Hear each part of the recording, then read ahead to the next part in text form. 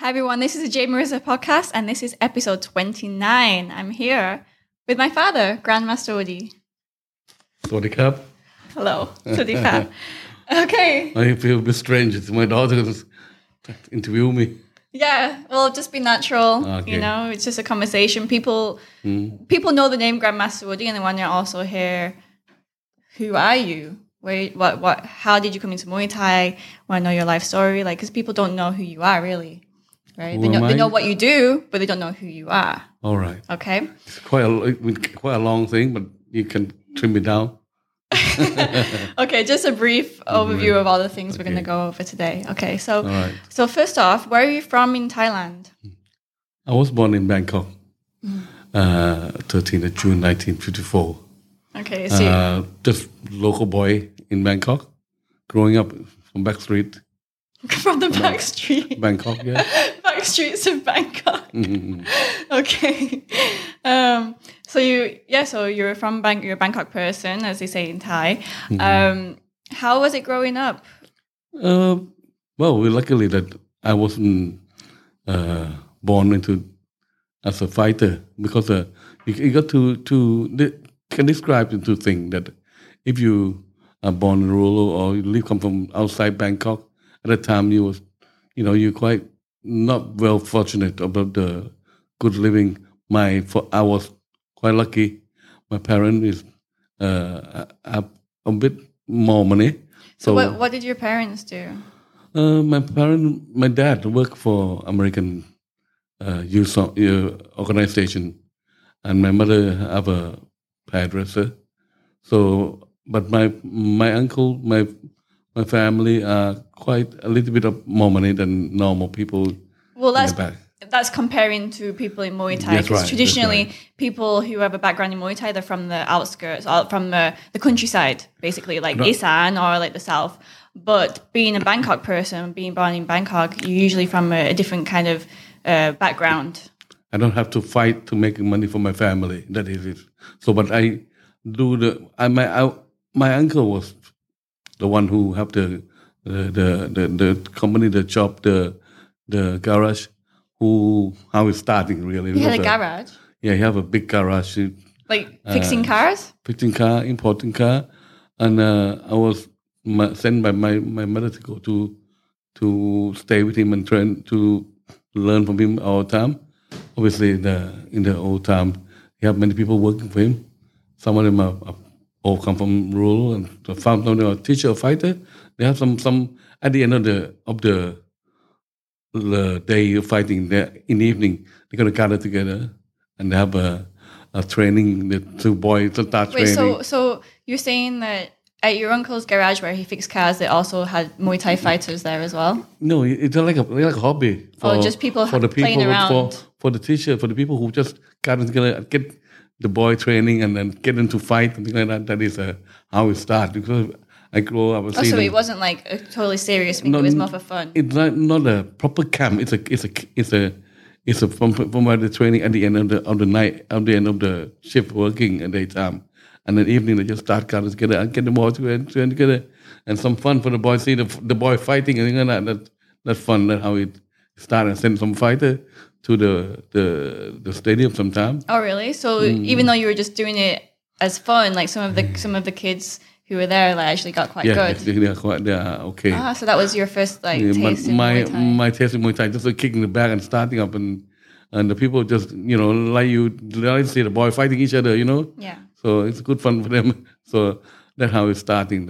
So teacher. What did your parents think about that? No, they don't like it. They don't like to see that. Obviously, when they have normally with the people who are on the outside Bangkok, they get them to fight and to make money for them, something like that. In some sort of, but you were already working in your uncle's garage, and working in cars. I didn't work, but I just go to hang out. My mom always sent me to stay with him. Okay. So that's how I got free time. As a young boy, you always want to get involved with different things. So after that, you did get more into martial arts, but it was more like Taekwondo, right? No, it was go up with it and just train with it. But we have some people who train Muay Thai, a friend with us, and I go into school. I saw some little guy who we in them day we was a bit a rogue. We like to kick the people about, show how we, so we're a bit naughty so you boy. were a bully. So, not bully, but that could say that. And one time after the school break, about 3 months, I come back, not to school break, about 1 month ago, I'm not quite sure, to school break. I came back and I went to kick about with this guy again, and we kept picking on him. A naughty boy. So I went to try to messing with him. He turned around, kicked me with a face on face and do a different kick. Whoa. I was shocked. I thought, what did he do? How did he kick with us? Because the Muay Thai didn't kick like that. And kick us about. I thought, this guy usually my underdog. So wow. we get beat by them. So we become friends, and we asked him that. You become friends then? We have to become friends because we wanted to find out where did he learn, what did he do? Yeah. So, okay.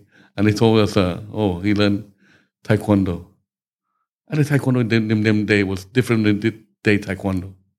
In them day, Taekwondo is serious. But the point is, I find out that they do the different kick and different thing, different angle, the way the Thai doesn't do. And we got caught for this day, Muay Thai got caught with back kick with the different thing that we don't learn.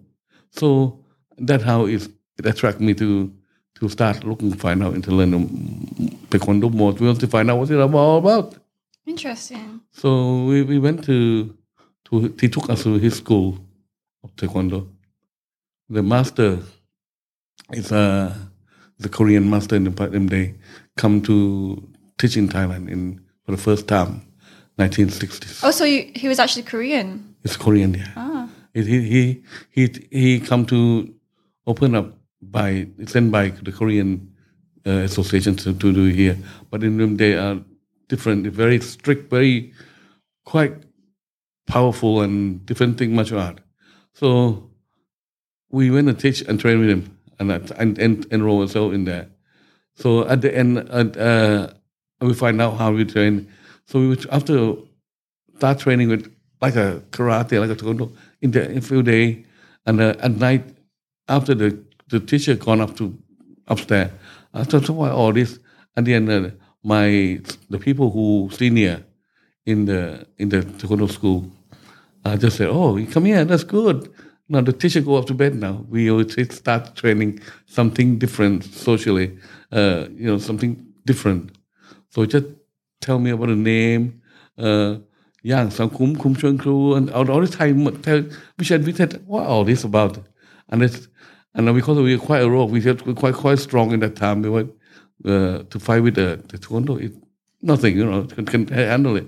But this senior, he just stand up and just do the same, different, not from what my Korean teacher teach. And just a different fighting style. Different fighting style from normal Korean teacher that gone to bed. And I just kicked me, pacing me up and down the stair, up and down the gym. So we was just like used as a moving target or sandbag. So I still got the bruise on my head here. The bruise. It never gone down. It's the still scar, maybe. Yeah. It didn't really see that. And it. Well, that's good. Because I mean, that's karma, right? You were bullying the kid in school, and then you go to learn martial art, and then the seniors bully you. But now I come to see the real thing. What's it all about? So at the end, they just told me that it's a Muay Boran, and I didn't understand what is Muay Boran about. Didn't name the name. After a while, it clicked. It clicked that. Why is this different from what my teacher teach? And Bill, we used it to fight in the tournament with taekwondo, like karate, like the taekwondo tournament. But at a short time, my teacher left the gym, moved to Utapao, who is the U.S. Army base for storing all the people, and the people getting ready for the Southeast Asia, control Southeast Asia with Air Force, with all the big base. So what happened is he used to teach the all commando from the U.S. force in the place. So different place we have so many people. So in his place we was teaching taekwondo. There's like karate, different places in the fort because it's so 1,000 people. Wow. And that's how and from time to time they have a competition. So competition said every time we have problem competition, they said they're calling me and my friend and some of people from Bangkok coming down to competition with them. So you had to compete in the army bases with American as fighting taekwondo. As a different game. But you had your sneaky Muay Boran moves. Yeah, but what happened is they not only taekwondo, they have the different karate style. At one time in the championship, that they have to. They know that we can do the Muay Thai strong. We kick well because we got a base of Muay Thai, the Muay Thai style. So we went into the tournament and we come up quite well with 2, 3 of them. We beat them all. And I remember we had to kick American, the 6 foot tall, jumping kick and falling backward because we were so strong, And anyway, we did well because of that. But at the end, I try to find out what is really taekwondo is all about. Taekwondo, and from what I see, that the taekwondo is only the name of taekwondo. It's a martial art that invented during the Korean War. Korean War in 1950 something. I can't remember. The Thailand sent the Korean government asked the Thailand to send a team, the army unit, different country, to stay to fight in Korean War. General Tien Chai go as well. General Tien Chai was training Muay Thai Muay. General Tien Chai is my dad's uncle. Great uncle. Yeah, great uncle. He was an army general. He's an army general at the time, and also later he became deputy prime minister. He became the commander of the Thai army. But he told me that they trained this Muay Boran Muay Thai in the and after they went to exercise on the war, the fighting, come back to the bed at night, you could sleep. They have get it together and just training Muay, fighting, like got nothing to do with it. Wow. So they do the training. So some of the Thai fighters they select specially the fighter to go fight in this unit. With ability with gun, with special combat Muay Thai Muay Boran. And it is when we digging deeper, the taekwondo only coming out after Korean War. Before the taekwondo, you call rangdo, hapkido, or something like that to do with Korean martial art originally, trap and throw and hand strike, nothing like that. They did nothing like a modern day taekwondo. So in the Thailand at the time, we were looking back into the traditional movement. It's have Jorake Fat Hang, and crocodile's people tail and different technique. They're already in the book of Thai. When we put 2 and 2 together, this taekwondo is used the Thai Boran technique. And I thought I don't want to say that, but probably borrowed and adapted. Because they adapted and they interchange it all the time. And many techniques are right written in Thailand, but don't forget, Muay Boran, it's been founded over hundreds of years. But Taekwondo, only Korean War coming up with the word of Taekwondo, the art of fighting hand and feet. But Muay Boran is more than that. So some technique been interchanged, been swapping, been around at the time. And I come realize that what we teach, what we train, are not the same as the Korean teach and train. And we can see that I want to talk about Master Sken, Master Tony, me. We trained under the same teacher and also senior teacher. We were been kicking around like a back. So you all started around the same time, right? Same time, doing Taekwondo, and then you under the same time, master. Muay Boran at the same time. So that it very clicked. When we go to teach, we go to abroad. Went to England. But before you jump to that, so that's what happened. You were in the army base and you were training Taekwondo and Muay Boran there, and you were competing whilst you were in the army bases. And then before you went to England, why did you go to England? What was happening in Thailand at that time? Oh, that time in 1974, 73 first. I was lucky, not get them over. 1973, we were teaching. We would do different things with the film casting. The James Bond. Welcome to the stage. Casting James Bond of the Roger Moore, who Man with the Golden Gun. Okay, so in 1973, James Bond came over and you look out for the casting to do the filming, and in Bangkok, and they come to look out for the local fighter, to be in the film as well, and we was training different, do a lot of stuff. But they already had a high special team from Hong Kong to do the kung fu thing, to do the choreography and our acting in the part. So they're looking for the people in Thailand as well.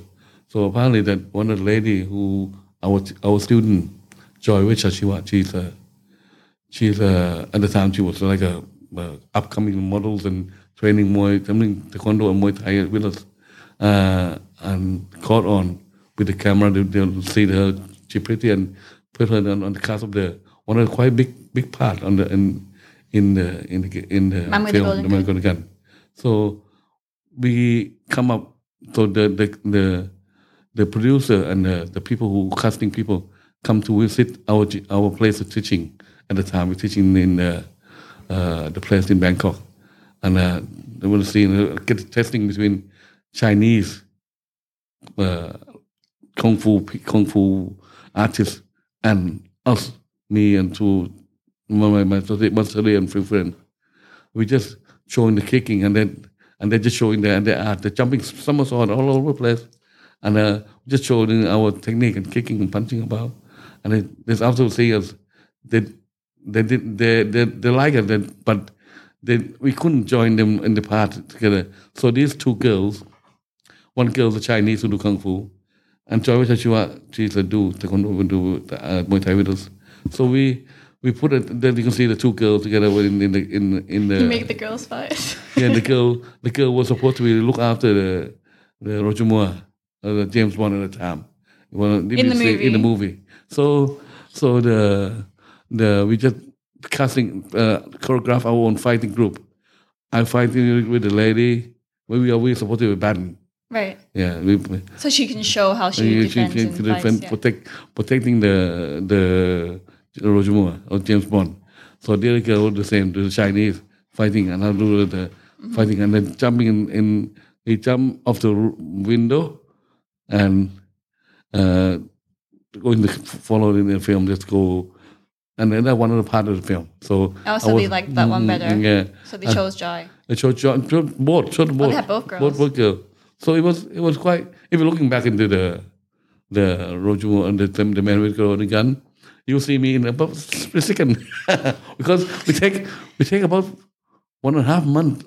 Certain take how many taking, and when we come out, you just see me walking to me. Yeah, and if we be fighting.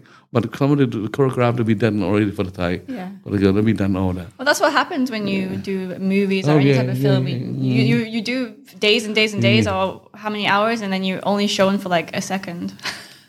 Well, and then after that we finished the film, and I was in the college of the engineering college, and at the time it was big revolution. It was big because of the government controlled by the military people. What year was this? 1970. Oh, many years, a few years, and late 1970s. Coming to the student revolution. The revolution on 73, 34. So we gathering all the students. The first revolution in Bangkok went to the around in the central near Khao San Road there in the middle of Rajadamnern Road, and full of people, and that the military sent the machine gun to shoot down, and all people. Many people die. Many students die. and some of them. What happened? They just pick the body up, put it in the truck, and throw it to the crocodile farm, throw it in the jungle somewhere. So many die, and some of them missing. No, but explain like what happened. Why was there a student revolution? Because of these people were control country for a long time, and the people uprising because they want democracy. So the students fight with the government. Yeah, all students come together. The people support. Also, when also asking the king help, it comes down to the end because the king intervened. Tell the army general said, "You stop it, and you move out of the country." That is only one thing. Our king Ramadan IX saved us a lot. Of course, we would start climbing to his palace. We want to escape the police. So that's how he intervened. And he said, "Why you kill all the people, innocent people?" Did you have friends who got? Oh yeah, a few missing, and they still have a statue of the uprising on the. Yeah, they have some monuments around that area, close to Khao San Road. Yeah, they've seen some of the wall. You can see the wall have some machine gun running down. That one of the send the machine gun from the plane shooting down in the helicopter. You see the wall. So that was the army. And the army, yes. Army fighting against the students. Yeah. But then anyway, after he left, I couldn't stay there because they start, vision for Ling Reader. So at the time I was the head of the engineering school college. So each engineering school college, I bring the people, our students, to go to center to fight. So you were the head of one little student gang. One of the student college, and then my friend on the student college, Matsuri. Also, we got caught. He got caught to jail. Oh. And luckily his father is a special police. And I said, it's also both of us. We can't stay now. Because our name is in the list. What's wrong? So then you had to leave Thailand. Yeah. So you look. It's okay. We'll take a break. Okay, so that's the reason we had to leave Thailand because of our list name in the secret file. So we have to get out. So me and Mr. Tony decide to go. They have to go to country that we can speak something, but we can't even speak English. So why did you choose England? We can't choose Germany because it's even worse. So this one of other countries. English you can speak a little bit, and at the time we build the contact people. So say to us that you can have a place to stay or school to go. So that's how we're going to go get to start at school, learning English. So you went to England to learn English. Yeah. You and Master Toddy went together at the same time. Yes, the same time. That's right. Well, so how did you get to England, and what happened? Where did you go first, and what happened? And the guy was supposed to be our contact in England. Pick up from the airport. Oh, you had a contact in England already? Yeah. Then we have the people that we had to get them to hire us a school for us to find different places to stay. And after 2-3 days, after the lead took us down and showed us different places, he just disappear. we just don't know, can't speak English, can't do nothing, don't know what to do. So we ended up in on the street on a hostel. The hostel is a place that the people down and out at night. We land on the 15th of April. Snow down. Snow in April. It starts spring, the white flake. So wow, snow. First time ever seen snow, and so cold. We got a thin jacket on. So I thought, how are we gonna do it? So we just have to find a place to stay. A little bit of money we have, that's all to cover us, and we had to sleep roof. Sleep in the hostel that drown out and the What's drowning out? The people who know homeless. Oh, homeless people. Yeah, and shelter. Shelter. Just stay overnight. Oh. Just stay overnight, just to they have a big room and they have 10 load of bed long. Then they feed you, and in the morning they kick you out. Next time coming again. Wow. So something like that. And we finally we want to stay there a bit of time and settle ourselves and start looking for some work, something school. At the time they have a school, you can still go to school. How did you have money? We only have a little bit of money to cover, only for a short time, and to pay for the fee, and then nothing else. And my mom, my dad, I told because I want to go out. We want to go out. We said, if you take this money, you just go. Because can't send you anymore. Can't do anything for you. And I remember after first two weeks or two, so we had enough. How can we just stay here? So I tried to get the coin for my mama from England. Said, Mom, I'm in England. I'm be in trouble. She said, yes, son. She hung up on you. Hang up on me. She said, you gotta go. You gotta do yourself because you've been there now. Nothing else you can do. So we from there we had to work. I had to get a job I can't speak English. Tony can't speak English. Nothing can speak English. So we end up as a comic waiter, running up and down the stair, paying the food, bringing everything else, and just enough to pay the money for the rent and the food at night. And we managed to get a little under stair cupboard room somewhere. Under the stairs, cupboard room, like Harry Potter. Yeah, very, very, very small. Anyway, so at the house starting, and we end up in teaching. I want to start teaching in the park, Battersea Park. Who were you teaching? Toddy and me. We went to exercise and showing people. We start have more students. And they have a little bit. So at that time you were in London, right? In London, yeah. In London. So we did at the time we stay at the hostel there. One of our friend who we teaches the Muay Thai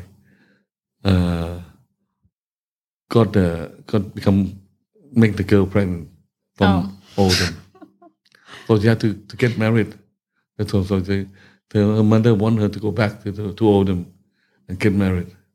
So he went. And he got no job. He was teaching Muay Thai for him. So he said, so he went to the nightclub, biggest nightclub in the north, called Bailey's at the time. And Greater Manchester. Yeah, in Oldham, but if Oldham, it'd be like a cowboy town. We will go for night out and they all like go drink up and smashing each other and fighting each other. That big, still like that today. Still like today, yeah. Yeah, Oldham is a small town on the Greater Manchester, outskirts of Manchester, and that's where my dad travelled, and it's quite a rough town, I would say. Yeah, well, that's where I was born. That's how. When I walked down one day, I can't remember what it like. It was just like I'm a foreigner. I don't know, see nothing. All see the old building. It's terrible. All this area. And I went to town center one day. I think it's on Wednesday. I think they have a wine bar there, And the theme of wine bar is like a Western Western barn with the hay, with the cowboy and everything, all this. And I didn't know that what they do. All the place is closed. On Wednesday, it's closed half day. And this wine bar, this wine bar, have a theme like a American cowboy with the hay on the floor and all this and that. Look like a barn. And we just we go walk open the door. It's like we step into the Wild cowboy Wild West. I thought, what's all this? And then it was meant to be to make into a cowboy. What's that? We come into a different world here. You didn't know it was the theme of the restaurant. No. You thought you were just stepping into the Wild West in Greater England, in Greater Manchester. Yeah, that was wild. Anyway, it was good. So we start teaching. Start working. No, at how we start. We go to work into this nightclub because one of my friend who went to the job and take for the bouncer at that nightclub, and he can fight and kick the people out because we teach Muay Thai team. And the manager said, "Hey, that's good. You got any more people like you? Bring them here." Like you. I said, These Asians that can fight people. Do you have any more? So he phoned us up. So okay, let's go. We got nowhere else to do. Just let's go out to Oldham. Oh, that's how it started. And we worked. How it started. So wait, let me just clarify a little bit. So at first you were in London and you started making some extra money teaching people Muay Thai in the park. So like you and Toddy started practicing together and people saw that, caught on, wanting to try. So then you made some money through that, teaching people. Then your friend got a girl from Oldham pregnant. So he moved up there and he's a Muay Thai teacher, right? Then you and Master Toddy, you followed there. Get a job there. And then you got a job as a bouncer at the Wild West place? No, at the Bailey's nightclub. It's housing cabaret upstairs and disco downstairs. Cabaret is one of top name in them days. Show everybody and the Drifter and all this play there. It's a big cabaret name. A lot of bands. It's housing over 2,000 people upstairs, downstairs. So anyone who go to watching all this like a concert must go to this place, and they have downstairs disco. We had to go up and down, took the people out, kick them out, any problem, kick them out. And we become a talk of the town. But I think, because of we are Chinese, it's a Chinese eye, and they call us chink. I said, we don't know call we chink. And we didn't know what it mean. So he said, let's go kick the chink today. Like it one of those. People wanted to challenge you, basically. They want to have a fight with us. And they all get kicked. I tell you that it was good. They all get kicked. Good fun. We used to fight each other. They fight back to each other in the middle of the disco. When you stand in the middle of in the dance floor, the people you turn out, they're dancing away, bang, dancing away. You don't know who you hit on the back, so you finish up with back to each other, take care and get the people out. So that's how we become. Talk about more. You're quite well known because there's not many Asian bouncers in Oldham who are kicking people's ass. Yeah, that's all. It grow more and more, become a challenge. The big bus coming up, and it become a different thing. It's so many things happening. And one good thing at the time we go to college as well. That's how I met your mother in the college. Okay, so you did get to go to college, and what did you study? Engineering. Yeah. So you're doing Muay Thai, working as a bouncer. And teach at night. You were teaching also? Teaching at night, yeah. Teaching. I went to school, teaching in school, come back at night to work in the bouncing in the nightclub. Okay, so how did you meet Mom? Meet her in the school, actually. I was teaching her the knee. Teaching everybody online. You were teaching Muay Thai at your school? Yeah. And I said, can you let knee? I put the hand down. Hey, I can seem doing all right. Your mom can bang onto my lips, bust my lips up. My God, so good. You were getting everyone to knee, and then and mom with her great coordination, she kneed you in the face. Yeah, she kneed me on the face. Classic. On my lips busting open. Good. My blood all over my face. So I said, okay. And that time, so we caught on, and we went to nightclub, and then we met. That's how we met through the mall, and that's how we go. And I had to work there for 2 years, and I've had a lot of real fight, different. And we opened the school, and the people come challenge every time. They said, "Oh, when they were challenging, they want to be our student. They want to." So, they want to learn from you after. So then you opened a school teaching Muay Thai, Taekwondo, and Taekwondo. Good. So let's jump to that. So did you finish college, or did you just open your Muay Thai school and then that was it? Yeah, I finished in the college, but at the end we had to leave before that. It's nearly the end then. Okay, so you were teaching. So you opened a gym teaching Muay Thai and Taekwondo. What happened? How was that? Well, we come to open our own gym then, our own camp, our own school. So Master City also doing very well with his own school, and you had one each. One each, and And later they get Master Scan coming over. Did you know? But you knew Master Scan from school back in Thailand. Yeah, right? we already know him in Thailand. He came over to follow. Yeah, at that time after me and Master Tony doing okay, and he just said he'll come to help. And just bring Master Scan as well at that time. So how we three of us get there together. He was working in the nightclub with us at one time. Or three of us on the thing. We don't have photographer, but and so that's how we're finding Kevin is my first student, Kevin Lloyd. So he's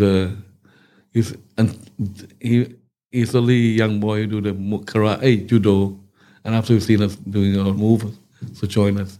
Okay. And within then, he was still there. He's still here now. Good. So you had the Muay Thai gym, and when did you stop? When did you stop being a bouncer, being a security, and then you just focus more on Muay Thai, and then the restaurant came not long after that? No, after a while, after I doing teaching Muay Thai and everything, I thought, how can I promote Muay Thai? I can have money.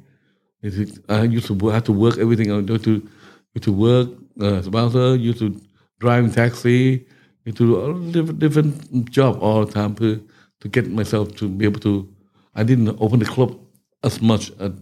We don't make much money in the club, so because I believe that my work is coming first rather than the money, rather than rely on the student at the time.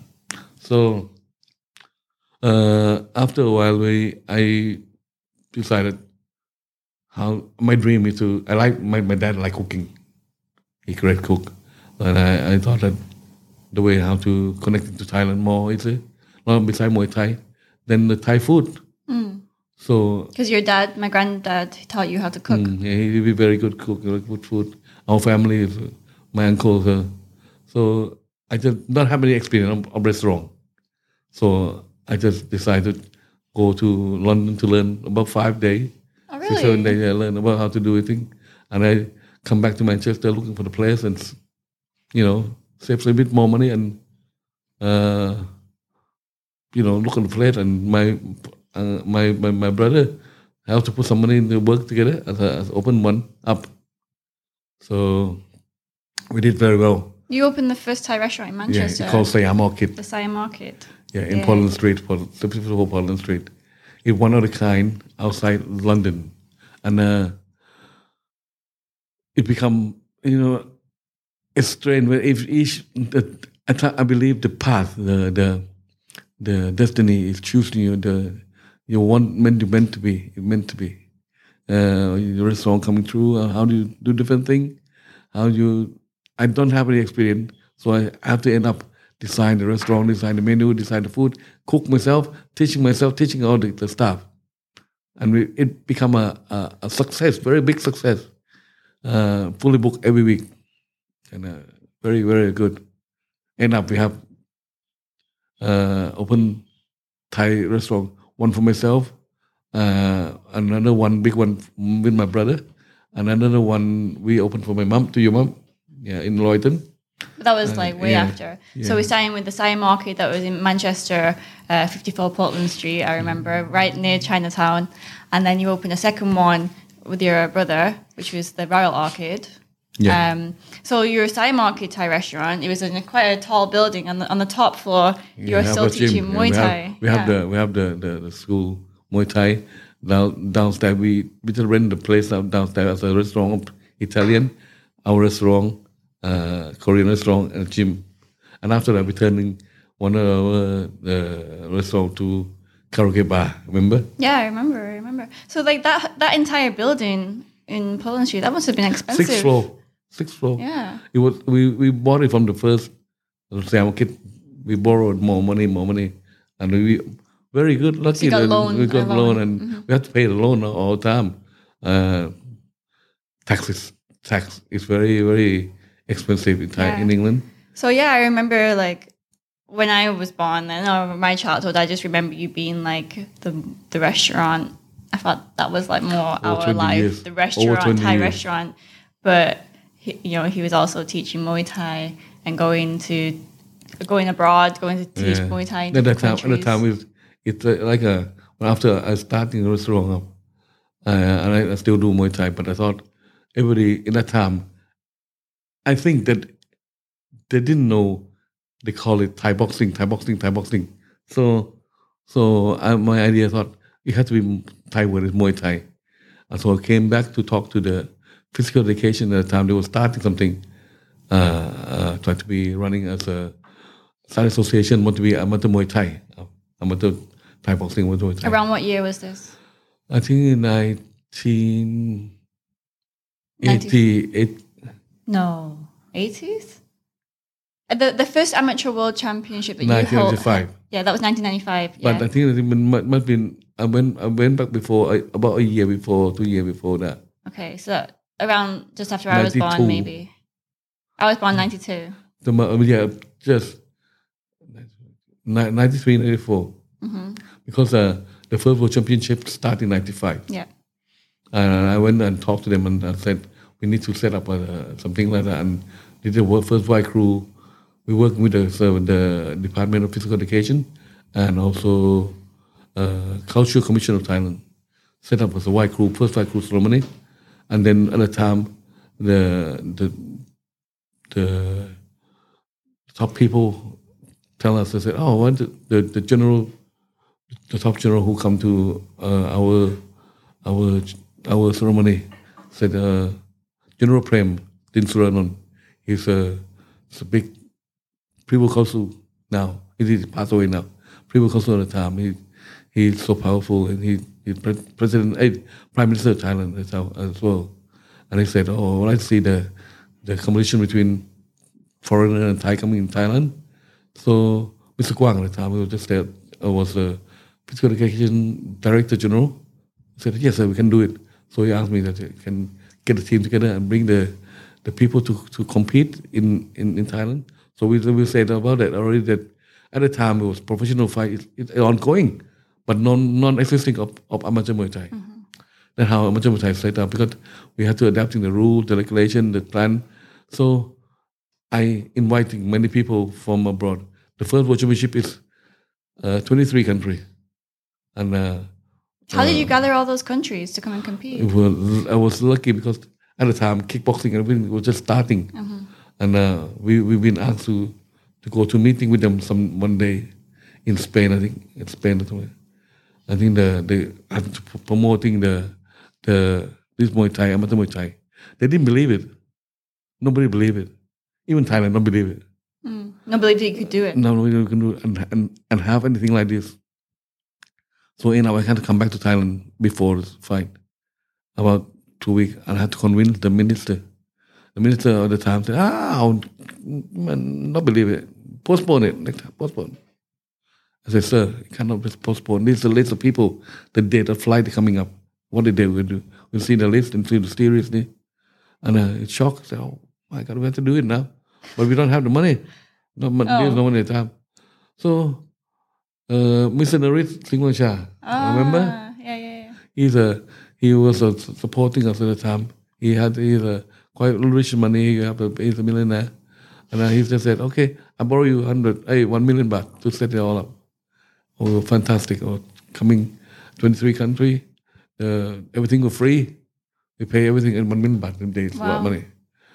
Hotel free. At National Stadium. At National Stadium, but at the time, National Stadium no air conditioning, and it's hot like hell, really hot, and we end up with finish a championship with a really good result, and the people talk about all over the world. That's how we do before IFMA, we do it before everybody else. Yeah, and how it's starting the first time, and it's starting every year. After it's my job to bring the thing up.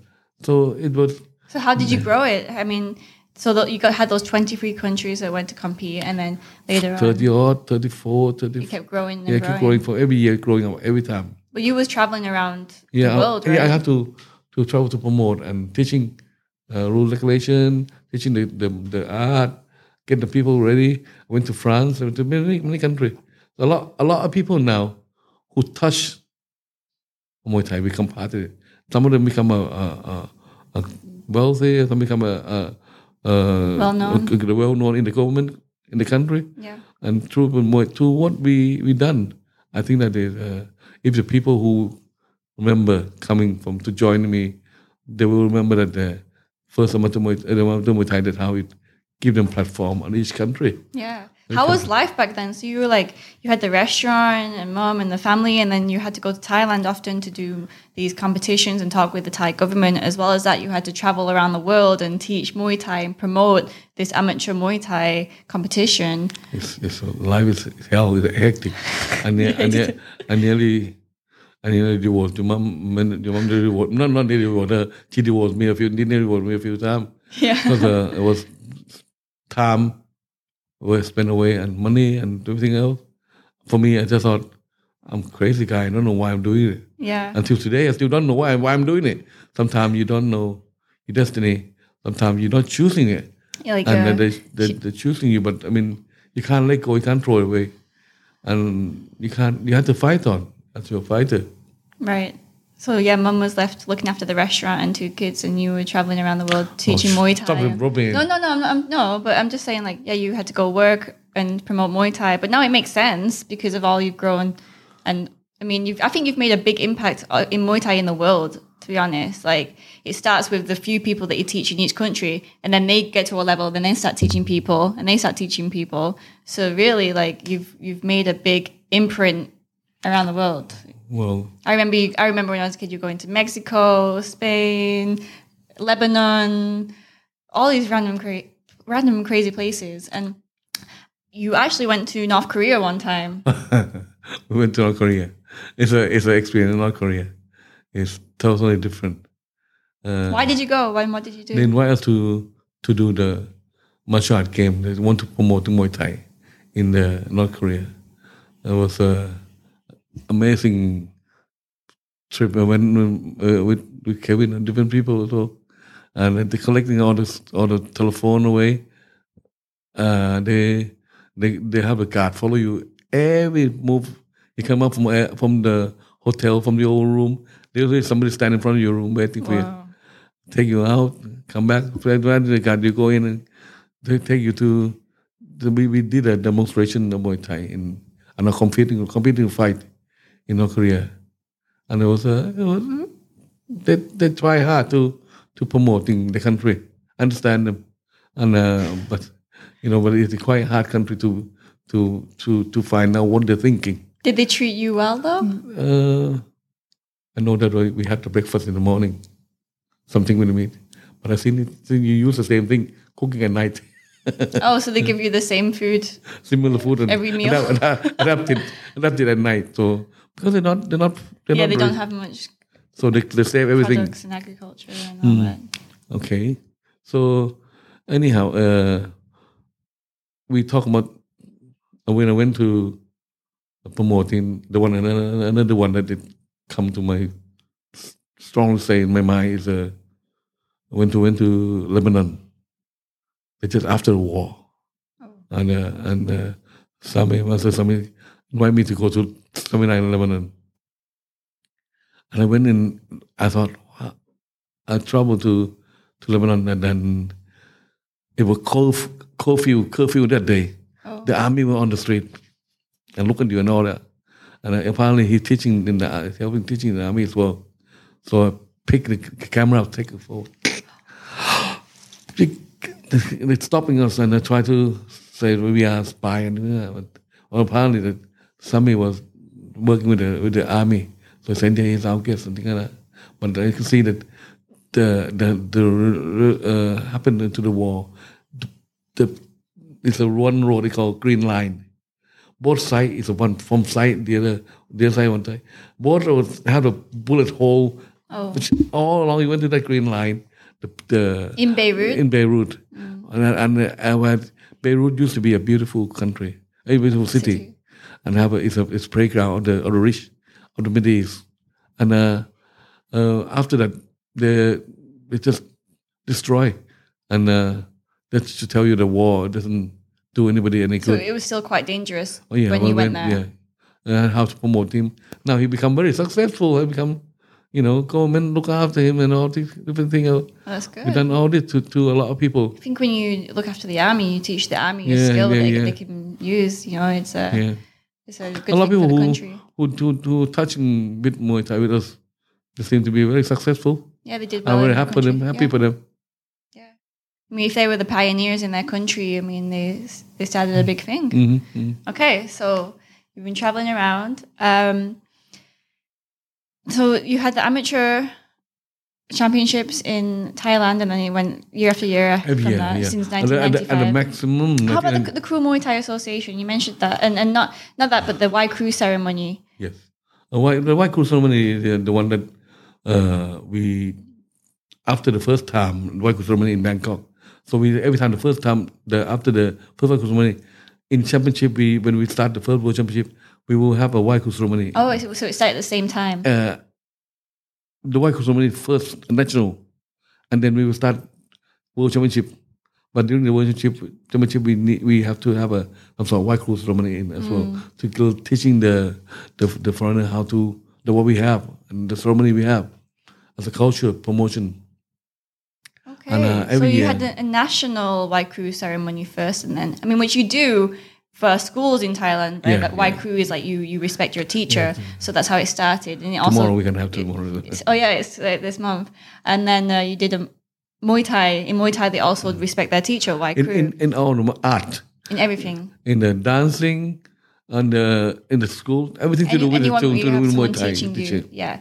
You respect. You show them respect because they've taught you a skill. They've taught you something. So there is a White Crew Day in Thailand. And so you started the Muay Thai one with your championship in 1995. During the time. Every year since then we do that until after the tourism authority seen that White Crew ceremony become quite good to promote. So they come to take over. Don't take over. They come to say they're going to support them. So they give us a players and organizing to make it better. Yeah. So now they have become a big White Crew ceremony every year. Tourism Authority now it's 16 White Crew, but we did it before that. Yeah. You studied the first one, and now Thailand Tourism Authority have kind of sort of taken over, and they put a big investment in it, and it's really, really beautiful. They're helping promoting. Thai, because Muay Thai culture ceremony is not ours, but we help to enhance, we help to start. But now it's become like it's a go-to thing for tourists. Like if they're there on the 17th of March in Thailand, like a lot of people are now traveling to this White Crew ceremony to see it. It's spectacular. It's like a Mecca. You have to go once a lifetime to get the understand ceremony, to understand how to become a teacher. Okay. So let's say you're in England for how many years? 35 years. 35 years, and then all of a sudden you wanted to move back to Thailand. Well, it's come up with like everything is coming to the peak because of my health wasn't that good at the time as well. I got a soft palate. I had to do operation here in my throat, and the economy is we're working so hard. The restaurant is a hard life, and we thought that it's not really life for me in England. It's 35 years. It's full of too much stress and work and the family I have to look after. So I thought only way to do it is come back to live in Thailand. But if you come back to live in Thailand, we don't know what to do in Thailand. So we was not quite sure what our life going to be in Thailand. So it was a hit and miss really, because we thought we can sell everything. We had to share with my family as well, my brother, and we put something on rent, and I thought some money back. So you had no plan when you were going to move to Thailand? You didn't know what you were going to do? No. But I didn't think... Could be living on the street right now. No. But we have a little bit money to buy the house, buy everything like that. But we don't know. Because at the time, many people think that... I was poorly. And I didn't... Some people said I gotta go back to Thailand for dying. For dying? So... Yeah, you were sick though at that time. I remember you going back to Thailand, and you went to the hospital in Thailand. I think. Well, what Mom says is like, in the hospitals in Thailand, people take care of you really well, and like you were surrounded by your family, and I think that's probably just like that comfort maybe made you want to come I think back that also that if in England, everything had to wait. Yeah. Wait and NHS, and had to consultation and wait everything. But in Thailand, when you come, if you have money, on time you come back with money. I have a problem with this. I said, yes, tomorrow we can operate you tomorrow. And within a week. Yeah. So as long as you have the money. That's true. No, it's not even the hospitals they're not too expensive in Thailand. They have all different levels and they're really good. They take care of you. Yeah, I had 3 operations in my throat. And it was clear then after the operation I will have sleep apnea because when I go back to bed, it's some flap that stop me from breathing at night. So at night you can stop sleeping. It's called sleep apnea. And also if I sleep sometimes making a lot of noise and snoring. The house 2-3 houses in here. really loud. I'm not sure if that's true. We didn't have a detached house in England, but you did snore very loud. I think I could hear from my bedroom probably. Poor mom. But now it's a lot. Since the operation, it cleared me a lot. Yeah. Also, my health is a lot more easier. So then, when you did move to Thailand, what did you do? They give me the national stadium. They give me in physical education. They give me office to run at the time. I was still running the office from there, still between Thailand and England. But I have an office that can set up permanently and a training center, Muay Thai Academy in National Stadium. Mm-hmm. So I kitted myself. I pay for clean all to everything up. Really was run down. So I said physical education should have better Muay Thai school than that. So I did all that. So I remember it saying at the top, Muay Thai Conservation Center. Muay Thai Conservation Center. So I become the deputy of that, and after that I said, you come up. The people want to look so far come up. Not yet, though. I mean, you were doing the WMF then. Yeah, and then at the time it was after IMTF finished. General Tenchai was come up to the NOTT not very well. Retire. Yeah, retire. So he looked out for a different general to take care of that, and I was still running for him championship without the him doing it for a few years, and he have different general to take care of it, but they don't have any understanding, and they don't do nothing to leave me to do on it until at the end I just asked General Akachai to take over.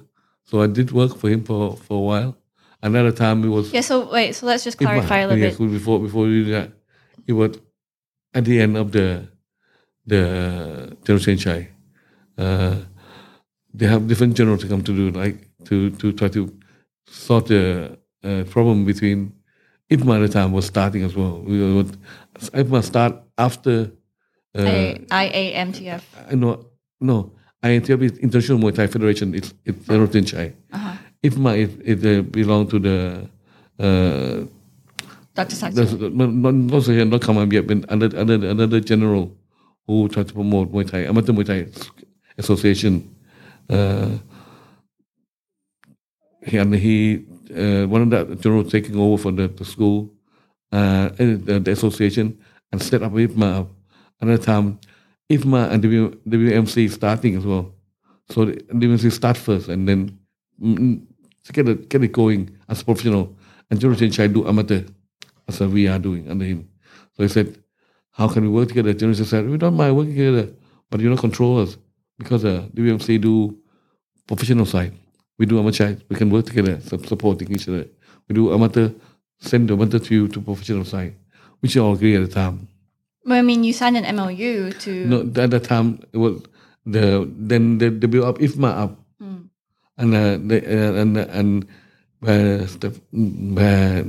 the General Secretary General now, who behind IFMA, said that they can do that themselves.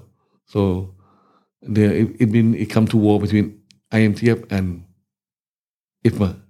Yeah, but they were supposed to make one together, which was WMF. That's why they're going to sign up MOU up so they can support one another. Yeah. Both trying to join and become WMF, which was in the mid 1990s or late 1990s. Late 2000. No, not yet. Okay, but because around that maybe. Yeah, and it should be only no the IMTF, no IFMA, only WMF at the time. Right. And apparently the IFMA side break out of the MOU without telling us. Went to the Olympic Committee and tried to get them signed up as a recognized by Olympic Committee at that time. Mm-hmm. So leave the WMF stand on its own. Mm-hmm. IMTF just stopped. Yeah, because it was supposed to be when IFMA and IMTF was joined together, they were supposed to make WMF. Yeah. And then there was supposed to be no IFMA and no IMTF. Mm-hmm. But IFMA went to the Olympic Committee and got a contract with them. So IMTF disappeared. And then this WMF was created. But yet these other people with IFMA didn't have any involvement in it. That's right. That's the problem. Because it's a war between the Amateur Muay Thai with back up IFMA and the WMF, which have no natural country to support. So that is where it go wrong because the IFMA will get more clout because of power because of the Amateur Muay Thai Thailand. It registered with Sport Authority of Thailand as some base, and when they're supporting IFMA, they're not supporting the WMF. If they support the WMF, it's no problem. But because they support IFMA, it means that the WMF left with no base to stand on, only international body, which I did as one who promoting all this time on the WMF Cup. So you were with WMF, promoting WMF and hosting World Championships every year for maybe like 10 years? Yeah. About 10 years. And then at that time, throughout that 10 years, who was the president, your boss at that time? The first one? After General Chen Chai did General Surayut, the General Surayut wanted to do the General Chinawut, General Chai said Chinawut. Yes, General Chai said Chinawut. Chinawut. For a few 3-4 years. Mm-hmm. Done for him. But they do championship for him and invite him. But he never really involved. Just a head. So just kind of let you do everything. Yeah, until General Akachai coming over. Yeah, so then later, throughout the last years at National Stadium when you were working there, the main president changed over again, which was General Akachai. And then things changed a lot. Yeah, because we run everything for him and support everything. We're running the MBK Fight Night as well and everything else we support. I wasn't back in Thailand yet, properly. Yeah, you were. Yeah. I think I just started coming back. And then after that, the work of the WMF, it become different because the General Akachai brought 2 people in. Because at the time, me and Kevin Loy as the secretary who do the work to promote the WMF, and bring these 2 people coming in, Romanian couple. So they saw that and we make a lot. They think that I make a lot of money and things like that. But each championship, we don't make any money because of the money that come from the fee from the student. We're using to organizing the championship. Yeah. So Dr. Akachai, he brought in a couple of Romanian people to help out, I would say, in the association, and they tried to. They just try to get me out. Try and get you out. Kevin out said, "Okay, we do this and that," and I was making a lot of money, never tell anybody else, and this and that. So I said, if you do that, let's kick Kevin out first.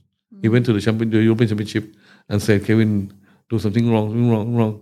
And get rid of Kevin at the meeting. And Kevin said, no, I said to him, Achai said, if Kevin out, I'm out. Yeah. So they made a lot of stories up and tried to kick you and Master Kevin out. Yeah. And as well, in your gym in the National Stadium, they also destroyed that. Yeah, also destroyed that as well. Get the people to come to try to get me out from National Stadium as well. Yeah. Like physically get him out. They destroyed the entire place. Chain up and cut the electric and turn the people from physical education against me as well. Mm-hmm. So then later, luckily, actually, around this time, Luktafa came about? Yeah, because they come to offer me to renting the place of Luktafa. Luktafa Muay Thai. Like I said, sometimes you're not sure. It's meant to be something. Meant to be each stage of my life. It seems to be something happening for the reason. So I believe in this sort of, what it meant to be. And but if you work hard enough, you want enough, you get it. And at the time, my daughter said, "Oh, I want a gym." I said, "I don't want a gym. I have a natural stadium." But it was coming at the right time when I get out, so starting back to the Luktafa, and the Luktafa has been strong ever since, and we just adapted. Thank you for Jade that she helped to manage and look after it and build up better.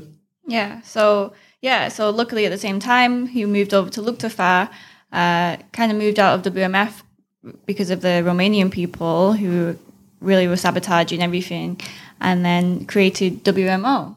But you know what's funny is WMF now is the Romanian people are not in that anymore either, because the Dutch General Ekachai kind of learned his lesson, because they also sabotaged him as well. Cheat him and try to kick him out as well. Yeah, so now WMF right now is trying to rebuild themselves. Apparently they split WMF into two for WMF. Yeah, so later on when they got kicked out of that, they created a fake WMF. World Muay Federation rather than World Muay Thai Federation. But then they also had problems as well with that in Pattaya. I remember they posted an event and I think they got arrested or something. I'm not sure. Because in general, they tried to cheat something, I don't know. And one of the general report him, and get him arrested. It just shows how fast people can come in to your life, and like maybe they burst with all this personality and all these stories and this and that, and they take as much as they can try and get, and then they'll just kind of disappear. But then they leave a big mark. But anyway, you live and learn. So you created World Muay Thai Organization. Yes, World Muay Thai Organization is at the time we would do amateur. See, we thought that we should have the professional side because the WMF is amateur. And I thought if we're going to do something like that, we do pro-am and professional. So I created the WMO. So, and also at the time, we promoting more into the Muay Boran. So World Muay Boran Federation, I was the one starting it. We don't want to be the same as amateur. We have Muay Boran. Yeah. Muay Boran, we try to be more culture, more technical, and also allowed to throw, allowed to... Yeah, so different morals. So at that time, then we had IFMER, who was promoting amateur Muay Thai, WMF, who was promoting Muay Thai, and then my dad, who just started World Muay Thai Organization, WMO. So we decided to not do amateur Muay Thai because we did not want to compete with these people. So we started to do amateur Muay Boran instead. Promote Muay Boran as a martial art too. Yeah, that's why we want to think that a lot of people who don't want to fight, want to learn, but to learn from what? If you learn the Muay Thai, you go to the gym camp, holding power, only bang, bang, bang, bang, and they don't understand the technical value of it, and the movement, and the traditional name. Yeah. So that's why we try to gather all information. This is already existing in the old book, in the everything, and some old master who did it, and who know really bring it out. So I just thought the only way to do it is to gather all this information and bring it up properly and promoting as a Muay Boran. Yeah, so you really wanted to focus more on the on the martial art aspect. That's right. Rather than just the fighting alone. And also we didn't want to clash with the other organizations. But then later on, they started to do Muay Boran. so we're back in the same thing again. Because we succeed, everything we do, we already ahead of them. So they just follow everything. They can't create system, the ranking. That is very important. Yeah, so I mean, obviously with my dad's history of going around the world and spreading Muay Thai since the 1980s, maybe I would say. Yeah, 1980s, like people, he's got a lot of followers and people trust in him. When he does something in Muay Thai, they believe it. So, yeah. All right, so that's WMO, that's Luktafa. Luktafa is doing well until today. How about when I wanted to fight? How was your reaction? How did you feel? What did you think? I was petrified. I thought I was a bit scared. I said, my daughter, I just know it's going to be squat. So I thought, if you have a daughter, pretty daughter, would you like her to fight, take a chance? So I said to her, no, not fight. And I worry because at the time, I go well saying that it was me who put the female fight in the ring for the first time. Before we were part in the national stadium or any ring, there is no women allowed to, no my enter. Touching is not allowed. Even today, Lumpini Stadium, there are no allowed women going near the ring. Because of the blessed with the ring, the blessed power, because they believe that any woman or anything that female who can weigh it off to get a lot of the power, because in the fight, if you're looking back the warrior, they not only how to fight the sword, they learn with the mind, with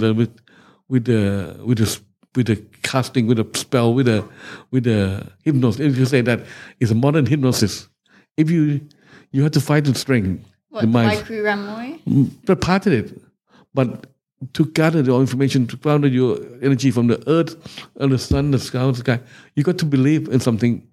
Anything that you say in the past, if you go to war, even the modern day, before you go to war. Superstition. No, not superstition. Ask anybody who got to go to war. They go to fight tomorrow. They got to go to fight. They could die tomorrow, today, or go out get shot. But so day before they go out, they go, I pray to my mom, my dad, think of my family, or I can prepare myself. That is some sort of prepare the mind up. But regarding like females touching the ring in Muay Thai, traditionally there was no females in the ring. Right? That's the reason. I'm going to say that. The power that is put in there in the equipment in the machine in the ring, the story there is forbidden.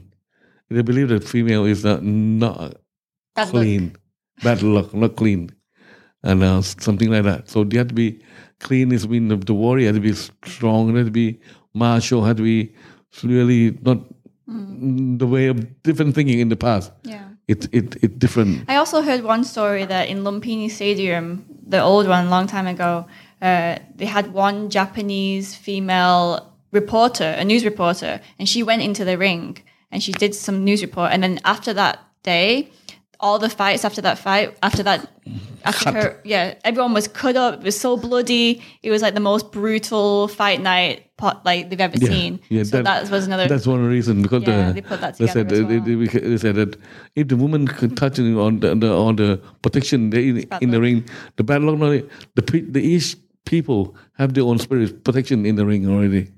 To pray them to protect, because in the past they believe in magical, in the Mongkol Pachiat, in the omelette, in the herbals, in the spell. All this is part of the fighting of art of the martial art of the warrior. So then, why did you let a female fight in your amateur championships? Because it's an amateur championship. It's not. It comes to a modern day. The people said the female training. I said, why don't you let the women fight? I said, no. Or we have different people from different associations from the world. Why? I can't go to the ring. Why? The trainer is a woman. Yeah. So I can't go to the ring. And also the student cannot fight. So it's not fair. It's not fair. Right. So I decided, okay, we do that. Well, let the girls to put the fight. The first fight is Lara. Oh, Lara was the first one. She was the first fight. She got some good amateur fight. And because when she went and to see the girl fighting, she become on the television, on the news. Yeah. She was on the front page of Muay Siam newspaper, the Muay Thai newspaper in Thailand. Like this girl called Lara, she's Thai, but she lives in England. She used to work at your restaurant as well. And like my dad trained her Muay Thai, and she went to go fight in there. So the fight with the Australian girl. It was she won the first fight, and to make a big noise, got a big news, and even the people from Miss Muay Thai organizer to come to see her, want her to, because she's a beautiful girl. Yeah. I want her to become one of the contestants. And when they said, strip her down, she got a tattoo here, tattoo on the back, all over the place. Yeah, it was a bit taboo for the lady. Yeah, because she's a Thai girl with lots of tattoos, fighting Muay Thai.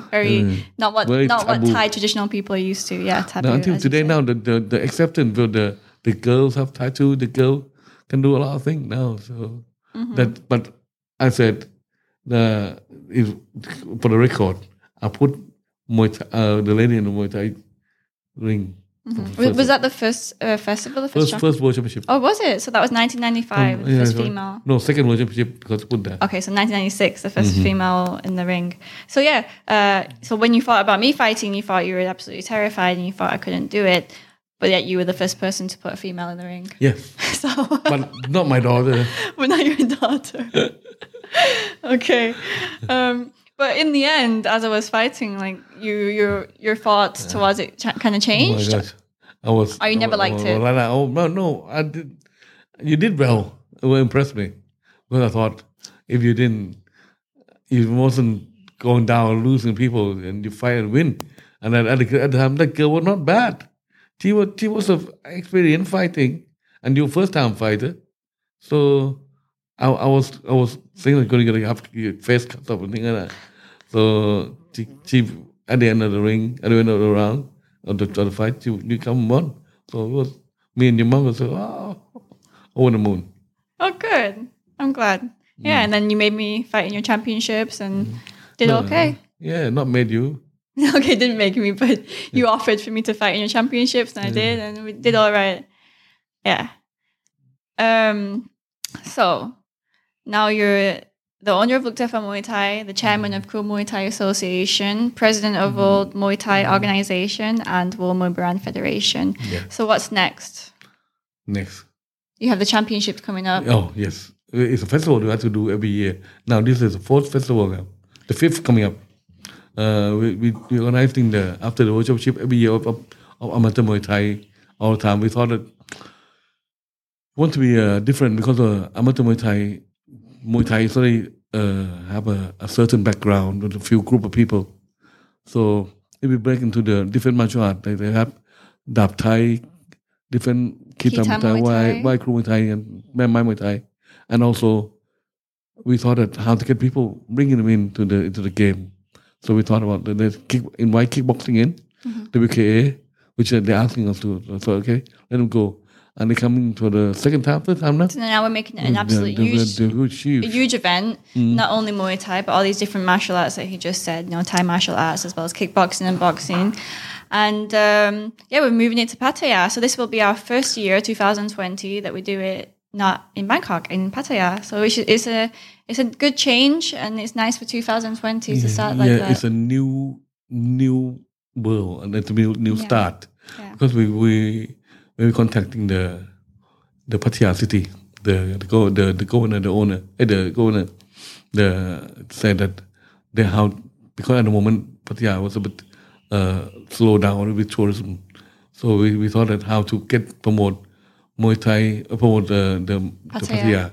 So we thought if we can put this festival in, we hope that Pattaya want to be a sports city of the entertainment altogether. Yeah. So we thought that have us in with them, they're supporting, and my dream is we're hoping that maybe one day will be a big event of martial art, all the things that to come together.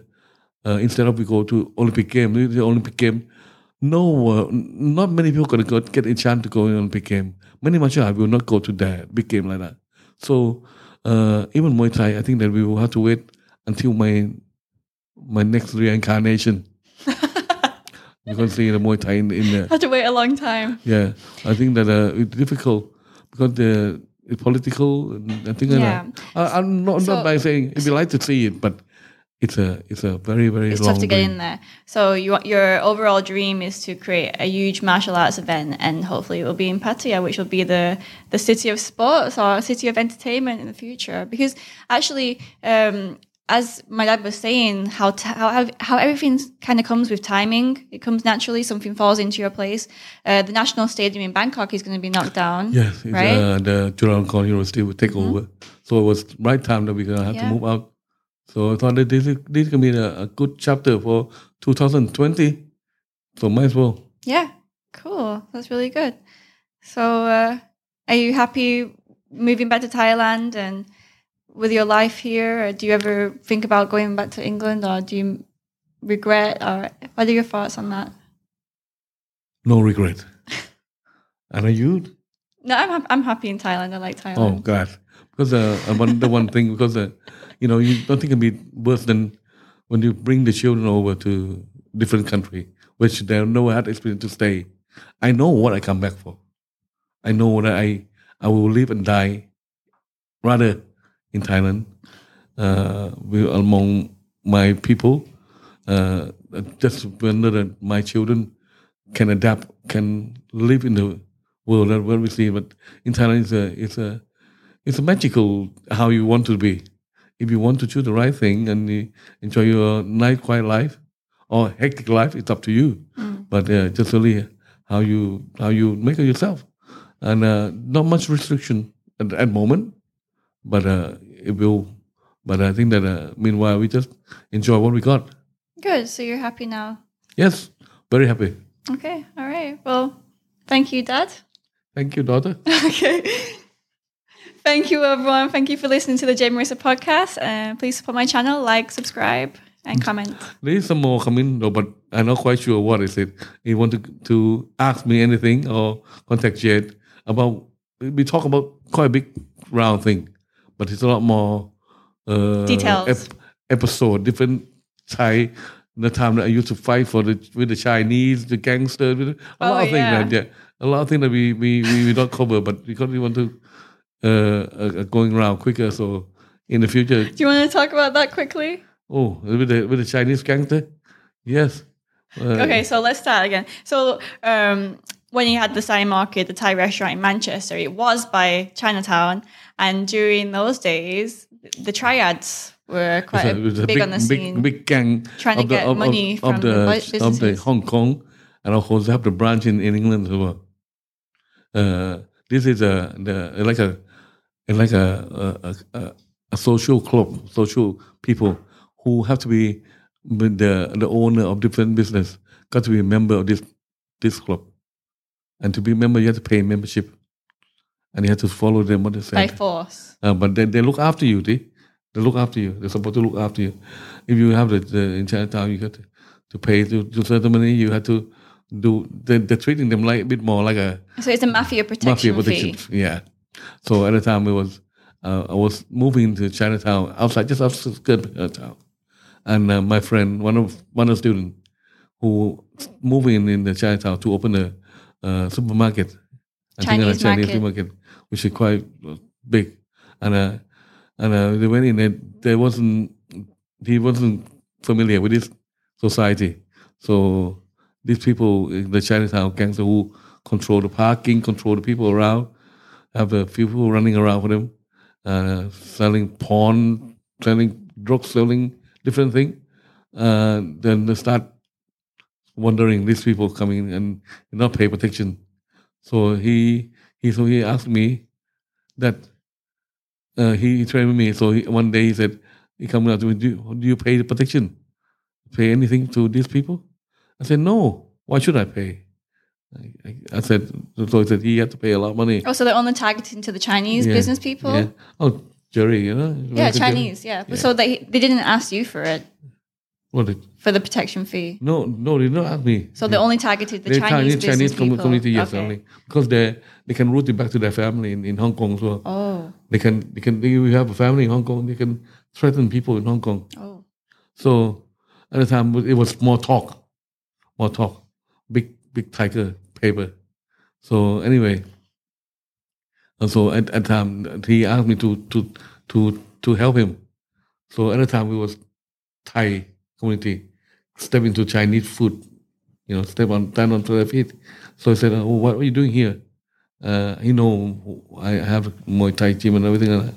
So he said, this is our people. You shouldn't interfere. Thai is Thai. Oh, so the triads came over to you and said, "Don't interfere." Yeah, I know the owner, one of the owner restaurant, one of the boss, what we bought. So he said, so he started sending the people to come to disturb him, stop the people going to his shop, throw the people smashing things around his house in this shop. So this guy, my student, asked me, "Can you help him?" So I said, "Okay, we're going to help him." We don't realize how big it's going to be. So the owner of this restaurant and market, he asked you to help him because the triads were attacking him. Yeah. So I said, "Oh, come in and kick him, sort him out." We didn't realize how big this group of people is all about. So because he's the owner of the restaurant too, and he have different people as his friend, and he have a few boys running around with him. So we thought, okay, let's go. We're going to protect you. We're going to look after you. Talk. This is our friend only. So he told him that we are his partner at his supermarket. And so I said, the supermarket only, he didn't want to pay, so he wanted to take us to take care of him only. So now the Chinese start worrying. If you step in one, who's the next one? Who's the next one? Who's the next one? So the money that you should get, they will reduce down. So you start asking problems. They said, "I want to buy this quantity of big prawns and everything, but I'll not pay you yet." Okay, so they're trying to get money in a different way. Yeah. So they'll say, "Oh, I'll buy this off you, and then I'll give you the money later." And he'll not pay. So he decided to do to sell to them. So they keep them more angry. So they say they're gonna beat him up. So I have to go and take care in the supermarket, send one or two boys to take care of it, to help, and then start escalating. Tit for tat. We go down. So and one day I thought only way to do we had to show the strength. So one Sunday afternoon, it was full of people in Chinatown. A lot of people coming shopping in the time. So we calling our student, master student, not the student, anybody student, come to the.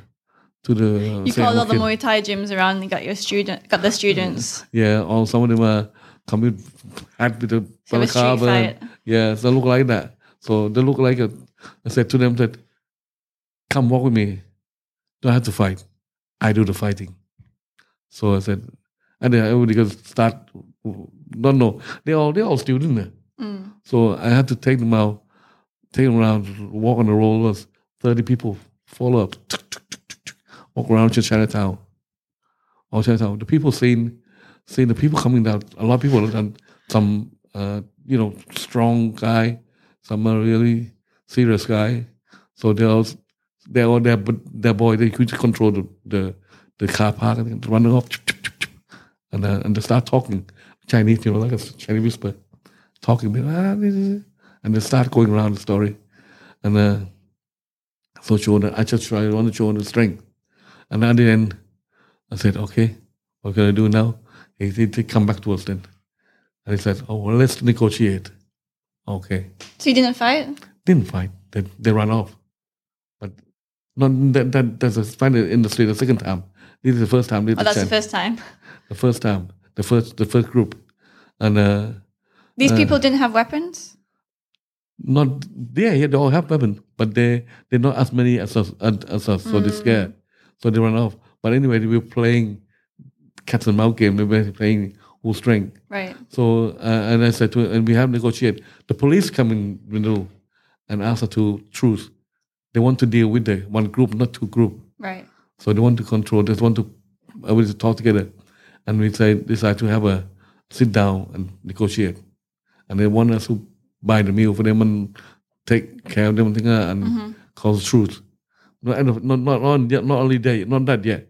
Up to them to start didn't touch. So he said, he sent the people to me. He said, "Oh, I'm gonna have a problem now, you and me." I said, "Yes, if you want a problem, by all means, tomorrow I'll send somebody from Thailand coming over, fire you the gun. I know where your boss live. We have a go." Who said that? I did. You said that to him? because because it come to the end that we don't know what to do now. But you did fight though, right? That's it. After, not yet. Not yet. This is the first group of boss. Oh. The first group tired. The other one is Chinatown. Different groups of Chinatown. They fight on the street. But this is the real gangster that big, the no power, and talk about it. Right. So I said, we have then he said to me, okay. I told him we're gonna get somebody coming over and I slip in, find a gun and you finish him up. And you can, if you do something to burn my restaurant, I'll burn your restaurant down too. So I just told him I had to do that. So at the end, they had to call the truth. They told the police. And one of the police is Uncle Clint's brother-in-law. Oh, nice. Because he was special force in the people police in Chinatown. I come to ask him, hey, Woody, I heard there was some Thai assassin coming over and what's it going on? I said, I don't know. And the visitor already going to talk about it. So I said, okay.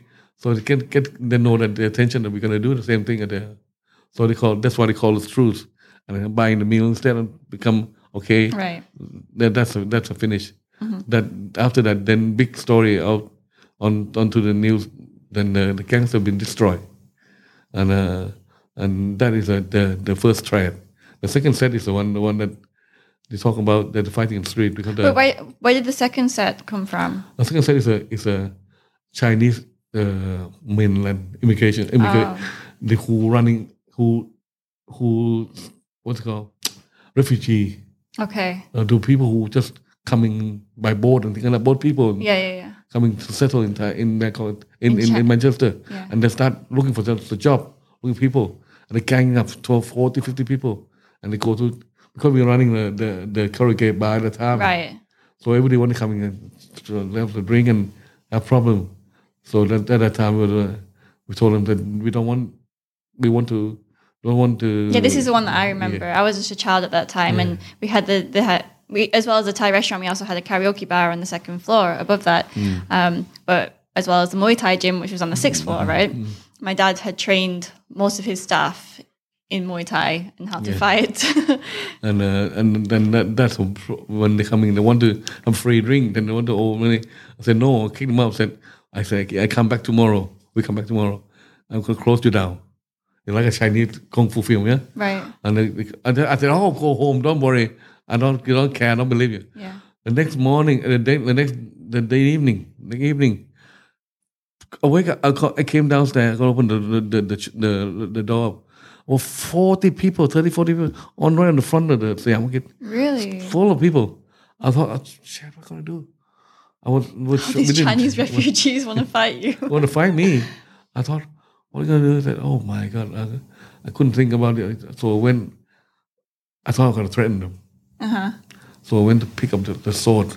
Yeah. Come on then. Everybody wanted it.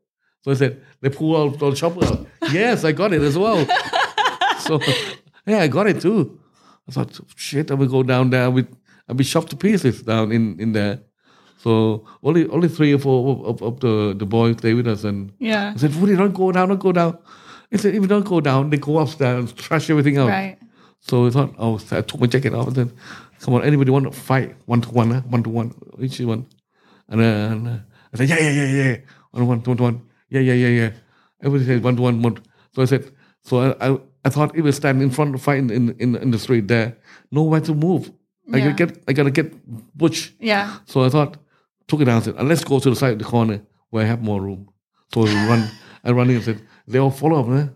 Follow up. Well, on that little road that goes into Chinatown. Yeah, then in front of the side of the Royal Kid. Oh, okay. It's more bigger space. Yeah. So as I wait running them, I turn around back. All of them coming up with a big stick with the road stick sign coming up to me. I thought, what can I do? Got no choice. I just have to kick them, bang, bang, bang, bang. And someone wanted the bouncer to come to help me. I couldn't remember what I done. I tell you one thing. I kicked the guy into the ribs, and I actually my kick it bounced from his body, and I thought, what shit? I hit him with. It was his chopper in his body.